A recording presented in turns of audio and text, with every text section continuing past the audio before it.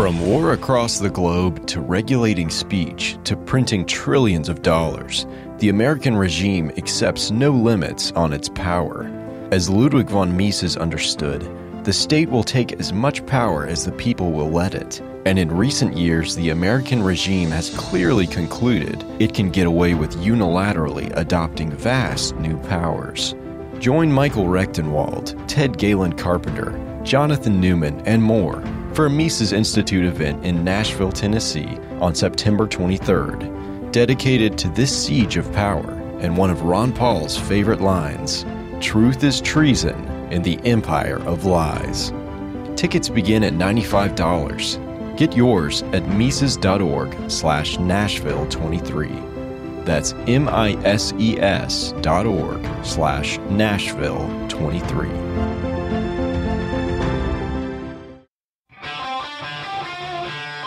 This is the Human Action Podcast, where we debunk the economic, political, and even cultural myths of the days.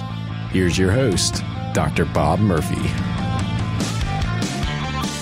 Ryan, welcome back to the Human Action Podcast. It's great to be with you, Bob. So the news hook, folks, for what we're going to be talking about is the recent loss for the women's team in the World Cup and the infamous Megan Rapinoe missed penalty kick.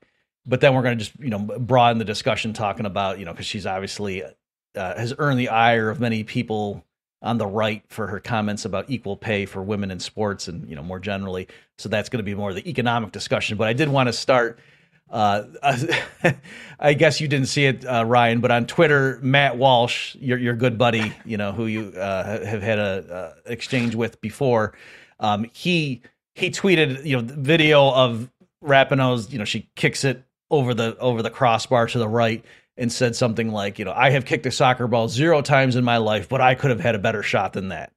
Okay. And I saw a lot of commentary and people, guffawing because they hate her guts anyway. And, America hating, blah, blah, blah, whiny brat with her funny colored hair. Good, serves her right. She's terrible. My grandma could make that shot. So let me just explain for people. There's a little bit of game theory involved at this level that, yes, obviously, if you don't kick it on net, you miss all the, that you get like a Wayne Gretzky adaptation that you make 0% of the shots that aren't on net, obviously. But what she was trying to do was hit it in the top right corner, because if you get it on net there, that's unstoppable. Whereas, goalies more so with the men, but with the women too. Like if you guys, we'll put a link, folks. It's not a long, it's like 7 minutes or something, but it's very rapid fire.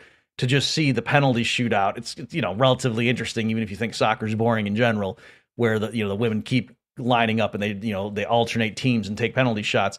But the goalies did, I think, save 2 of the shots, and also Rapinoe was not the only one. There were 2 others, I think one from the U.S. and then one from Sweden, that sailed it right over, and one of them was even more off target than hers was. So it's not like this is unheard of for a pro to have a shot like that.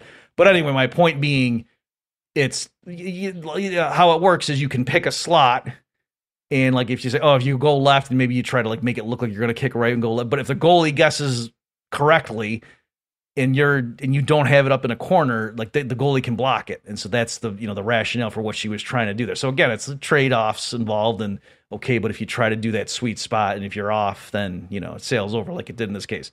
We'll also link to, there was a Levitt, the Freakonomics guy, he had, Ryan, a co-authored journal article on mixed strategy equilibria and penalty kicks. And so, of course, as they do, they roll up their sleeves and get into looking at the history. I think it was men's teams there, but just again showing that it's kind of like rock, paper, scissors. If it became known that everybody always just shot at the high probability area, then the goalie would know that and they would move there and always block it. So then you couldn't do that. And so anyway, I don't know if you have any comments on the purely soccer element of this before we dive into the gender equity stuff. Well, I mean, the point is that Megan Rapinoe isn't necessarily a complete moron, that there is actual strategy, and sometimes, you take a risk and it doesn't end well. So this doesn't prove anything, right? The fact that this person missed a shot doesn't really prove anything about the lower quality of women's soccer or anything like that. And I think we'll just get into there's also an example. I forget the guy's name. I don't watch professionals. I played when I was much younger, but I don't watch professionals. But yeah, people were defenders of Rapinoe. There's clips of like famous male soccer players too, like superstars who even in a clutch game, a clutch shot, they sail it over too. So like it does happen. It's like missing a free throw, that the best NBA players don't make 100% of their free throws. Like, yeah, the really good ones in clutch, you expect them to.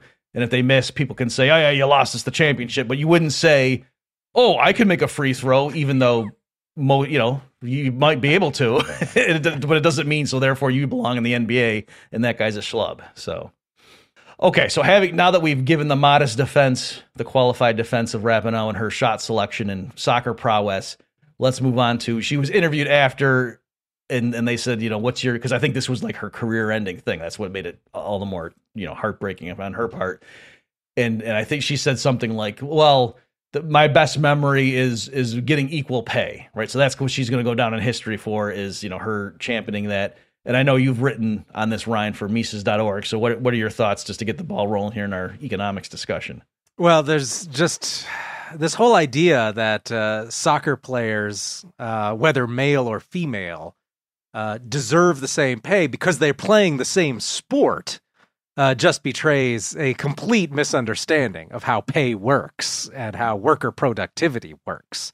And I think maybe at the core of this was the best example was given by some guys several years ago. It was about 2018 or so at Comedy Central, where they provided a chart showing that, the women's team has won all of these games and they've won various championships, and they're clearly very good soccer players. And look, they're elite players. So they're doing better than the men's team, which wasn't able to progress as far in the World Cup championship, and they don't have as good of a win-loss record and all of this stuff. And they say, so this proves that the women are better than the men's team.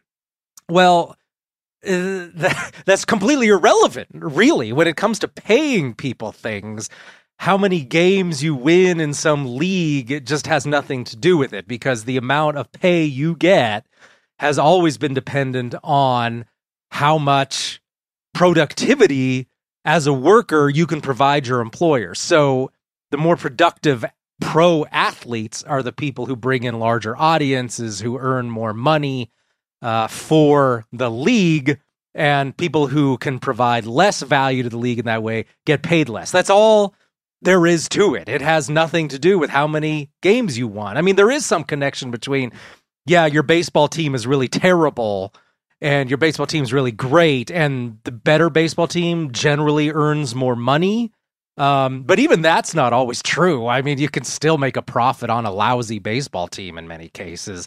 But really just what matters to the player specifically is how much merchandise are you selling based on their popularity? How many viewers are being brought in based on the popularity of this player? And so that's what matters, not how many games you win. And so they're completely missing the point by thinking there's some objective standard in sports that determines how good you are as an athlete, and then that therefore should determine your pay. Yeah, so if I don't mention this, I know we're going to get complaints, so let me make sure we don't forget to say it. What's also ironic too, so your point is the more essential, more fundamental one, Ryan. That that's not how pay works. Period.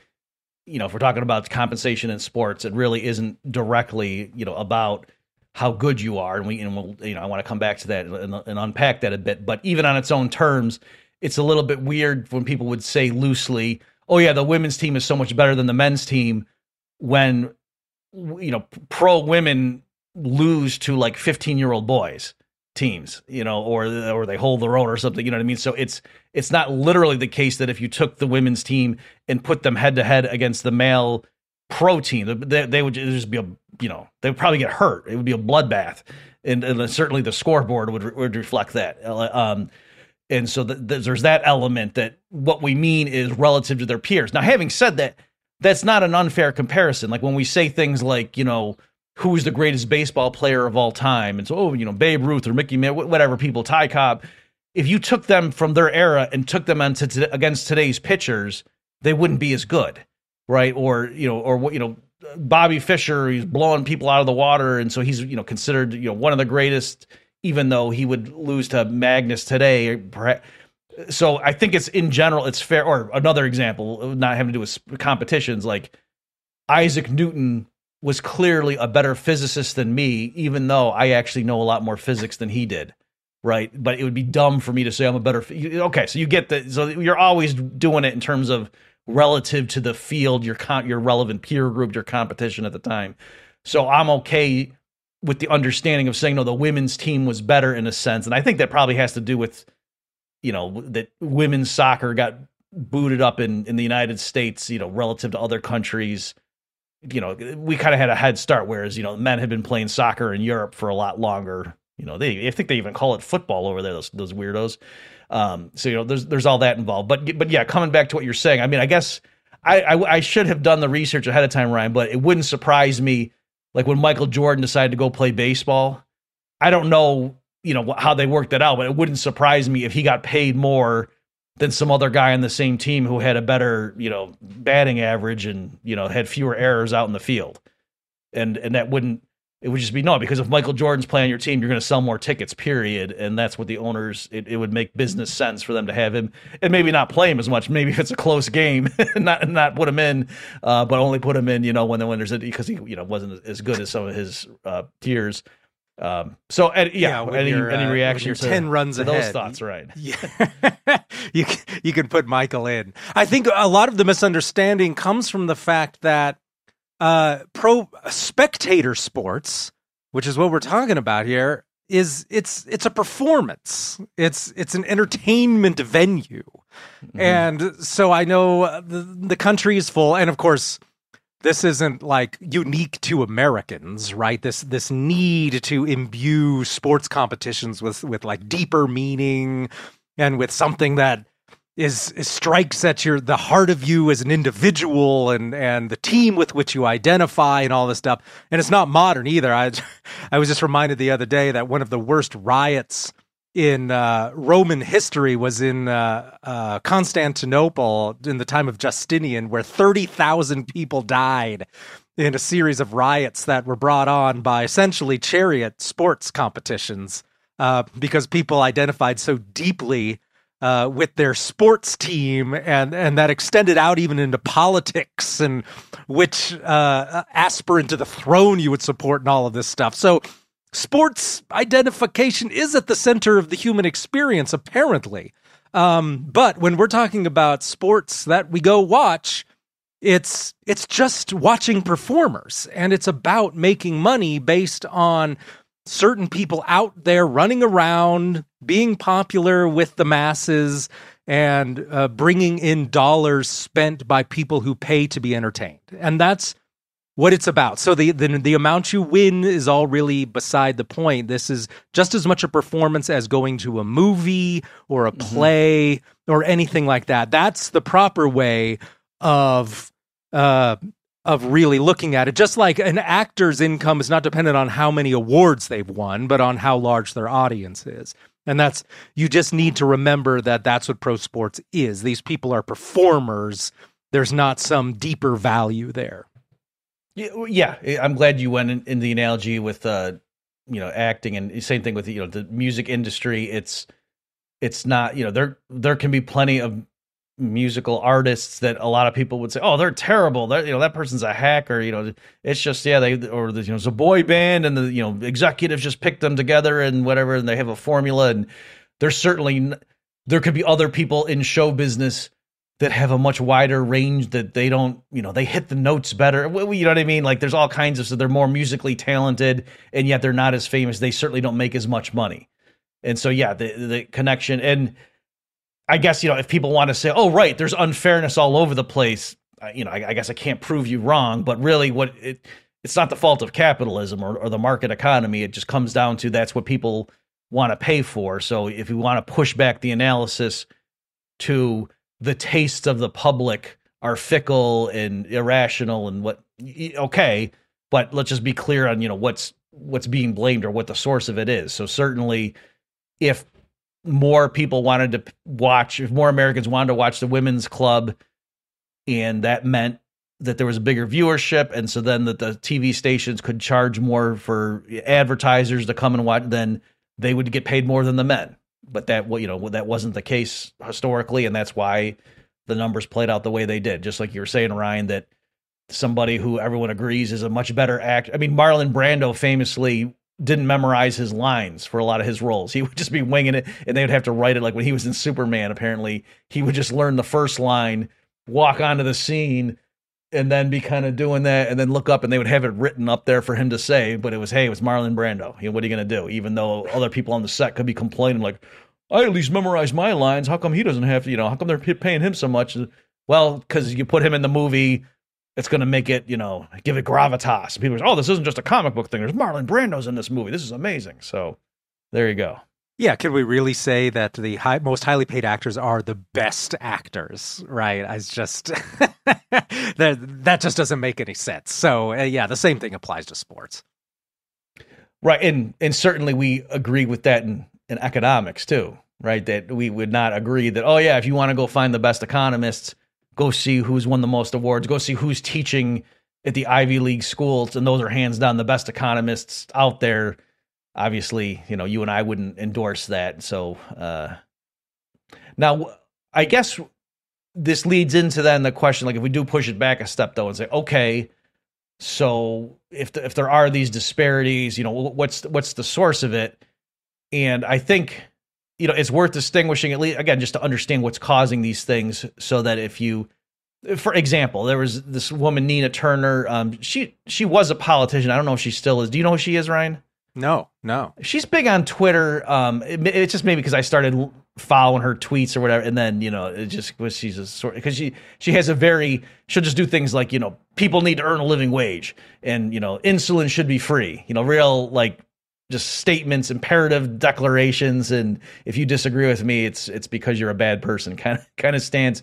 And I think she was a state senator somewhere in the Midwest or something like that. I might be getting mixed up but anyway, that's who she is. And she recently had a thing where she had and she's a black woman, and she had a statistic about, black women get paid, I'm making the numbers, 70 cents to the average dollar, or the male white dollar, something like that. And so then I followed up and asked her, well, then how come most employers don't try to exclusively hire black women? And of course I got a bunch of hearts from my fans, and a few of her fans, tepidly tried to argue with me as to why that would be the case. But it is weird that critics of capitalism, they have no problems. Like, oh yeah, the greedy capitalists will shut down the factory, lay off all the U.S. workers, and relocate the factory to Indonesia to take advantage of the cheap labor. And then at the same time, they think within the U.S., women and especially minority women get paid a fraction of their counterparts and for doing the same work. And it's like, well, if the greedy capitalists are willing to move a factory across the ocean to take advantage of cheap, why don't they just, hire? Right. Just there's a huge supply of black women right here. Right. You could just hire them. Change your hiring practice. And if you do want to, make it, well, because still, shouldn't there be an overwhelming preference that for any job opening, they're clamoring for again, not because they're tenderhearted, but because, well, according to your own statistics and argument, you're saying they do this. So I don't know. I've never heard a good response to that. No, because you can't have it both ways. It can't be both. The reason that they're getting paid less is just because for some unknowable reason. It's just greed. They just don't want to pay people as much. And that's the motivation. And then at the same time, when they have the opportunity to just pay people less, they don't take it. And also, if it's just because they're racist, why do they insist on giving jobs to non-white people in foreign countries? It's just sort of a muddled thinking where we just come up with whatever reason sounds good at any given time. And no, I don't think there's an attempt to really answer it in any systematic way, because you don't have to. I mean, you just it's a performance. You just have to please your audience at any given time and tell them what they think is convincing just in that moment. Well, yeah. So it's illustrating the point that it's not the people with the best arguments get the most Twitter followers. So yeah. So I shouldn't be complaining. Now, I want to mention too, I don't want to just leave it at that, because then some people conclude like, oh, either like with reassurance or with anger, and they say, oh, so you're saying there's no real problem here and everyone just gets paid their marginal product in a store. No, I mean, you would want to investigate, why do those disparities exist? And I would say, for example, so-called public schools are terrible, especially in inner cities, and they disproportionately affect black children and things like that. And there's the drug war disproportionately affects black families. And so there's all sorts of reasons that I could point to things that I think are unjust policies that might contribute to this outcome. But again, my more modest point is it just cannot be that systematically there's this huge supply of workers who do the same work and only charge 70 cents, or, then you could hire them for 70 cents on the dollar. And yet all the employer, because it's not even that you need all the employers to see the light. It's just, you would need a handful of them, and then they would just have, predominantly black workforces or women, and, to take advantage of it. And yet we don't see that. Okay, so that's, why isn't Oprah just hiring, I don't, maybe people will come back and say, oh, she does. I don't know the specifics of Oprah's workforce, but clearly there's plenty of employers that it cannot be that, oh yeah, they just really hate women and they hate, people with brown or black skin. And that's the explanation. There has to be, again, it doesn't mean, if you want to say the U.S. is systemically racist, you can still say that, but it can't be because of the nature of the hiring and compensation process. You'd have to push it back a step to talk about the police and the public school systems and things like that, I would think. Right, because at the employer's end, they're just looking at what is the available labor, and they want the most productive people, generally speaking, especially at the larger firms where you're hiring more just based on numbers and what you hope you can get out of the employee, and there's not much of a personal relationship there. And yeah, if you're going to have certain groups that seem that, oh, they're not as well educated, they're not coming with as much to the table, that's not the employer's issue. That's something that has to do with where the person is coming from, the education they had available to them, and it's much too late for the employer to do anything about that by the time that they just have employees coming to them and they're applying for jobs, and the employer looks out there and they're saying, well, I can hire these people who already have the desirable job skills, or I can expend a bunch of money training these other people to bring them up to snuff. And so there are arguably, issues here far beyond just simply, oh, hey, I'm just going to hire, or workers are more or less a uniform group, and I just don't hire that group because I just don't like them. There are maybe in the aggregate some differences among different groups that affects the employer's decision, but the employer isn't why there are these differences among these different groups. And to act like the employer is therefore somehow responsible for this reality is a little bizarre, really, considering everything that goes on to create a person's productivity well before they apply for a job at Corporation X. Yeah, exactly. And since we were talking about sports, I can't remember. Do you remember who Marge Schott was? Mm-hmm. Does that mean and what do you remember what team she owned? I think it was the Reds. Yeah, that's I didn't want to say that, but I will agree with you. So anyway, folks, if you're not familiar with her, there was this thing. So she was a ball club owner, and by the way, see, woman-owned business. There you go. And it was like they caught hers. I don't know if it was a hot mic or something, or it was a phone call that somebody leaked. Do you remember the details of how we got this? I mean, my memory is pretty much yours, that she had said something like in a board meeting or semi-public, it wasn't like prepared remarks or anything. Right. So it was a kind of thing where she obviously wouldn't have intended it to be broadcast to the public, and somehow it didn't. I don't remember the details, but saying very disparaging things about black athletes, maybe the ones on her own payroll, but still, she was hiring them and they were earning millions of dollars, because obviously you could be crazy to try to have a modern, baseball team and, just hire white guys. Like, that just wouldn't work. So just, again, illustrating our point here that it's not merely that you have to not be racist, there's going to be a few people who aren't racist in order. It's like, even out and out racist in terms of their personal views. If they're driven by the profit motive, the market economy says, no, you go and hire people. And so, if there's qualified shortstops out there and you don't like the kind of person they are, the color of their skin, but if you're a business person you can't ignore, the realities of the situation if you want your business to succeed. So it's not saying, oh, racism doesn't exist, but it's saying it's like it's almost the opposite of what the conventional leftist critics believe, that if anything, raw capitalism punishes employers for harboring arbitrarily racist views.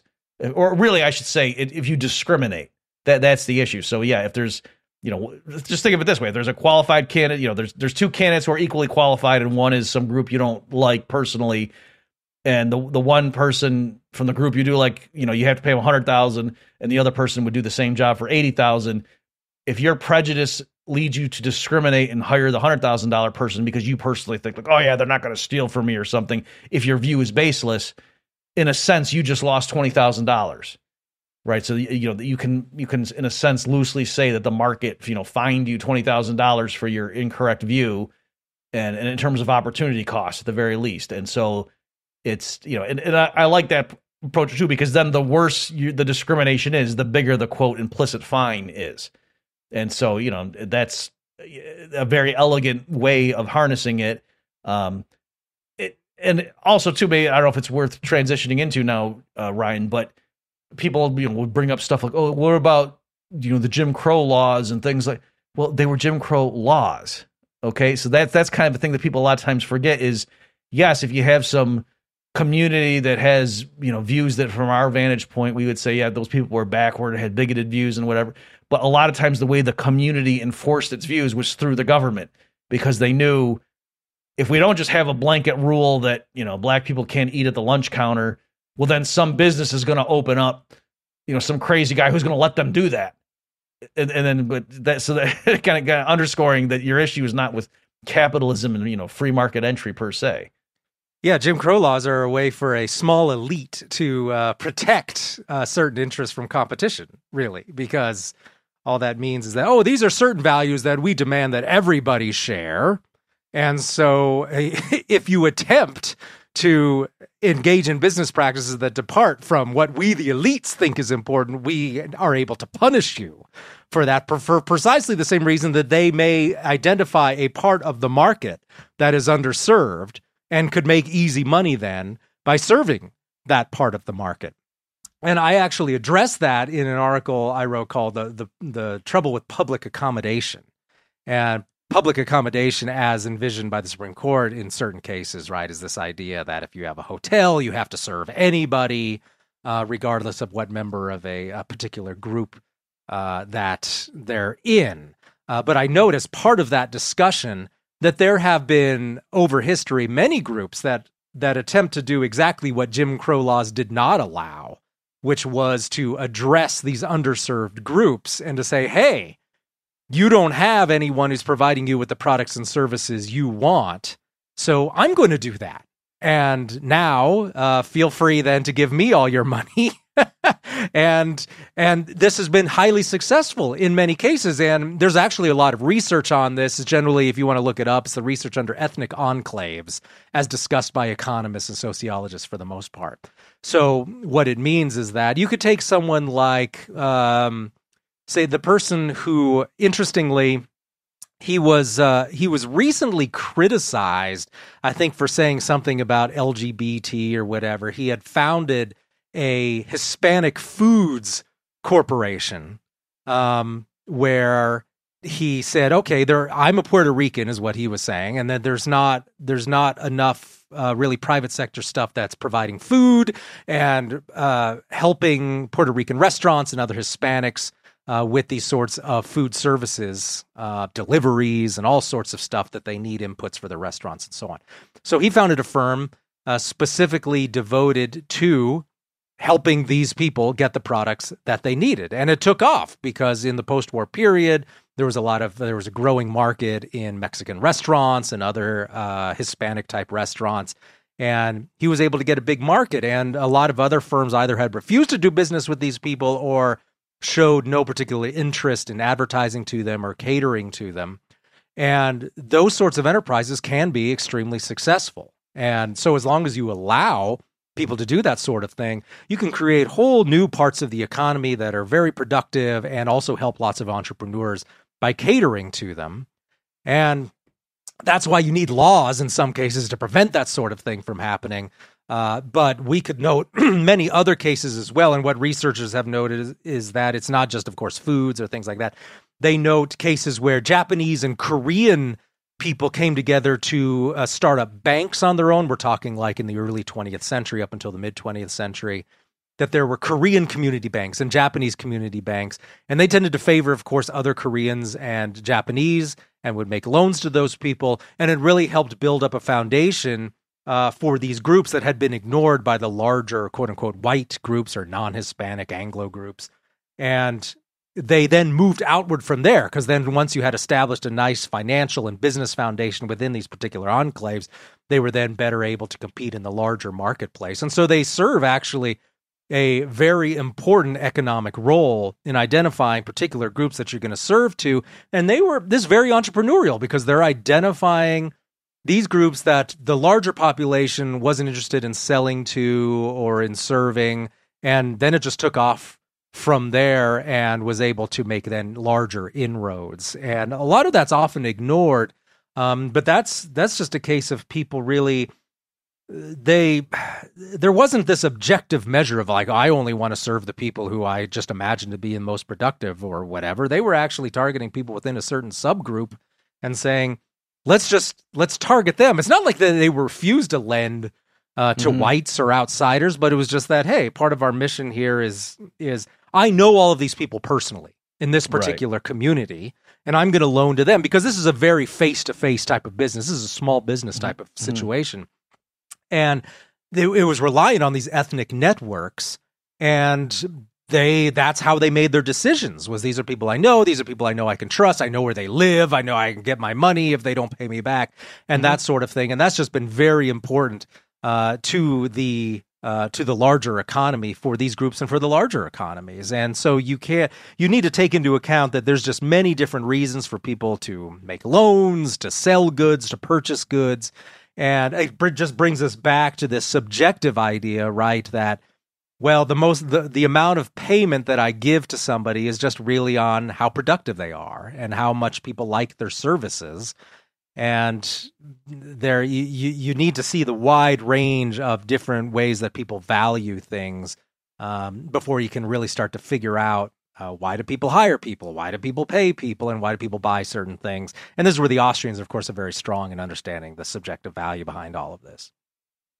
Yeah, great points. And certainly in my life, I've lived in different areas, and so especially like when I was a student or just out of school, and it was not a high standard of living, and I had to live in a certain neighborhoods that were not the safest places. And the demographics in a lot of the local stores, the groceries, the signs are all in Spanish or whatever. And then you're right, even the product mix, it's not just a bunch of Fruit Loops and things like that. It's like certain things that I wouldn't have seen at Walmart or whatever, just different brands that they were carrying or whatever that were catering to the people in that area. When you walk around at dinner time, the foods they were cooking did not smell like, the neighborhood I grew up in. So they have different tastes, and that's the market caters to that. It's funny too, because a lot of people, they seem to be generally okay with that kind of stuff. It's more, it's when the dominant group, has a preference. That's what we, view as unabashedly evil. And also too, I know I do a lot of consulting in life insurance. In some of the agents there, if they happen to be from a certain ethnic group or a religious persuasion, they tend to specialize in selling life insurance policies to people in their community. And like you say, it's not because they would sell it to anybody. It's just there's a clique there, like the people in that community, for financial matters.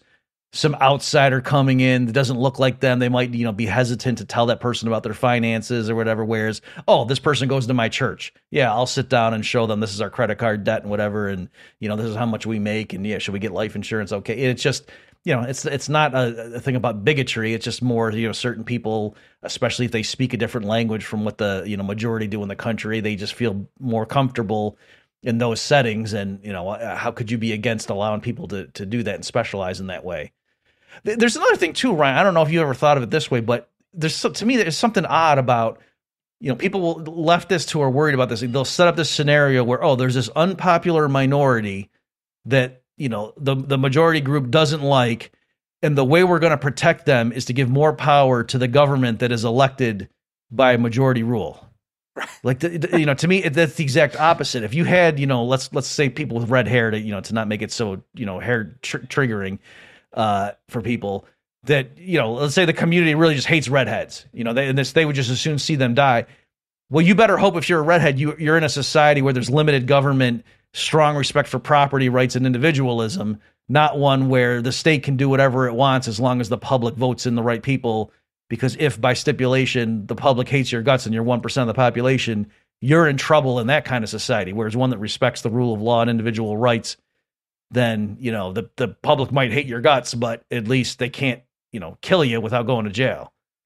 Right. And that's a minority that's so small. And of course, we could come up with other less jokey groups, right, that other than redheads. But if you're in a very small minority, right, you don't even have safety in numbers where you could at least put together enough people where you could apply some pressure to the legislature and at least put a dent in voting totals and be part of a larger coalition or something like that. When you're part of a very small minority, all you have on your side is ideology where people they have some respect then for private property and will let you mind your own business. Because, if if you're just making decisions based on purely political considerations of whatever the majority happens to feel in their hearts at any given time, and you're a small minority, you're probably going to be in deep, deep trouble. So, yes, handing over faith in democracy to solve these sorts of problems, probably you're going to have a bad time is really, I think, probably what the likely outcome is. Well, yeah. So in fairness, I guess what the progressive would say, hearing this conversation, no. So you guys, what it is that there's local, more, state and local areas, regions of the country where the local majority are a bunch of, bigoted redneck hicks that we can't stand. But then the larger overarching group, the majority is all respectable people like us, who have the right views and everything and are the march of history. And so we're going to vote at the federal level to impose our views on these, backward hicks, and overrule their majority rule down there. So I guess, I don't know if you have a response to that, but I guess I would say, okay, right. And the hero of liberalism, FDR, literally set up internment camps for all the Japanese people. And so it's, there's a counter example to that framework. But well, I think the reality is that they don't actually favor democracy without a safety net, a panic button provided by elites like, say, the Supreme Court. I mean, they've just relied on a small elite to really say, well, yes, the majority in Congress voted for this, but we've decided that doesn't align with our view, so therefore we're going to overrule you. You look, for example, at this happens a lot when states pass laws designed to basically enact what the majority clearly favors, and then they just have a federal judge overrule it. So if you actually favored democracy, you would not have favored a federal judge overruling California's vote to outlaw gay marriage, right? Where a sizable majority voted in favor of that prohibition, including and mostly lots of non-whites, like LA County voted in favor of that prohibition, driven largely by the Hispanic vote. And to then have a highly educated, elite federal judge come down and say, well, democracy works sometimes, but not in this case. So we're just going to overturn it. You people got it wrong. Democracy was wrong. And so that's how they really feel about democracy, is that it's okay as long as we have some elites at the top who can overrule you when necessary. And of course, many right-wingers would actually agree with that. All these people who always send me messages saying America's not a democracy, it's a republic. I guess they have some idea that there's some elite somewhere that will override democracy in that case. Of course, the very same people are populists on other issues and demand just majority rule. So I suppose in many cases there's not really a whole lot of consistency on that issue. Now, of course, my position is that decentralization addresses a lot of that, where you're going to have certain majorities in certain areas, and that those groups then should be able to find a place where they're comfortable with the majority. And being descended from Hispanic immigrants, I could totally understand the idea of wanting to live in certain parts of, say, the American Southwest, where there's going to be other people like you in sizable numbers around, and that I think there's definitely some feeling of safety there, both politically and just sociologically, right? There's other people here I share religion with, and people who I know are going to be nice to me during times of, say, economic collapse or civil unrest or things like that, because they're going to see me more as a neighbor and not as a group to compete with. And so people are going to congregate in certain places, and those people probably should have a right to some level of self-government, if not just undisturbed self-government. So there is, I think that issue is probably a more consistent backup plan than just ensuring that you have federal judges who agree with you and went to the correct schools to overrule the democratic voting public whenever they vote wrong. Yeah, you raised some good points there. My little thought experiment I used to do, because I think one thing going on here is, you're right, certainly people on the left, they use that, what they really mean by democracy is good government. That's really what it has nothing to do with like the actual etymology of the term democracy. And the thought experiment I would do is, let's say Trump at the height of his popularity, before all the COVID stuff and whatever, let's say, when he was railing against the media or whatever, let's say he did a thing and got the public and said, hey, we're gonna ban CNN, who's with me? And somehow he got 52% of the public to go along with that, and the government just banned CNN. I would bet my left arm most of the liberal critics would say this undermines our democracy, even if by stipulation there was a referendum and 52% of the people voted to ban CNN. They would say this violates our democracy, right? And so again, just underscoring to them, democracy does not mean anything except the type of government I like. Or the same thing like with the Brexit vote or whatever. Yeah, when there's an outcome they don't like, it's not, well, the will of the people is the will of the people. It's, these idiots did something wrong, and this is crazy. We need to rectify the situation. And also, what your remarks too, Ryan, about the people kind of tend to congregate in their. So even like in cosmopolitan cities, like New York City, for example, there's still a Chinatown, and there's different. And so it is that some new immigrant comes in, they're naturally they're allowed legally and even socially. It's you could live wherever you want. It's not that some group's gonna beat you up or something until you move out. But yeah, there is this natural inclination to go, and you want to kind of be around people that certainly speak your language. If you don't know English very well, and it's just the restaurants or food that you're familiar with, and that just kind of, and that's a lot of people. So even the people touting cosmopolitanism, oh yeah, I love going to New York and all the different cultures, under strict enforcement of some of the left liberals' views of things, New York wouldn't look like that. That would have been considered bigotry and race. No, you gotta go, every neighborhood has to be exactly, in terms of reflecting the overall composition of the different groups in New York City, instead of being all concentrated in different pockets and different neighborhoods. And then you wouldn't have this nice, smorgasbord to choose from. And look at how great we are here and tolerant. So there's a lot of inner contradictions besides me kind of disagreeing where they're coming from. Like even on their own terms, some of their worldview components don't fit together.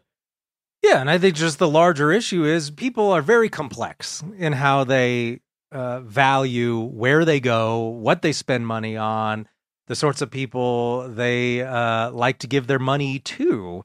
And that 100% brings us back to the sports issue, is for whatever reason, people prefer to watch men run around and chase this ball on this green soccer pitch. And larger numbers prefer to watch men do this. Why? It's not just because they can run faster than women, or if they played in a game against women, they would score more goals or something like that.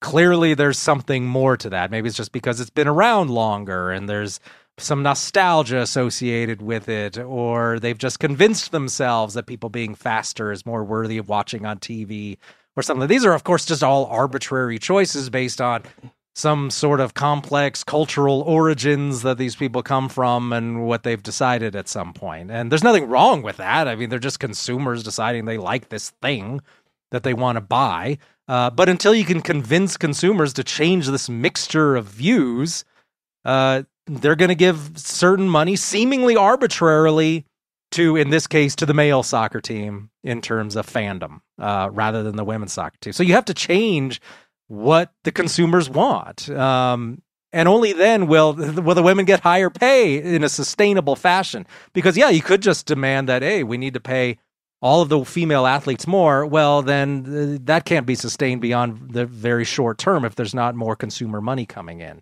Mm-hmm. But there would be more consumer money coming in if everybody decided, hey, you know what? I do find women's sports to be just incredibly entertaining. I'm going to watch more. I'm going to buy jerseys from it and all of that. And if they did decide that, I wouldn't care. I wouldn't be upset like Matt Walsh probably would be if people liked women's sports. I just don't care.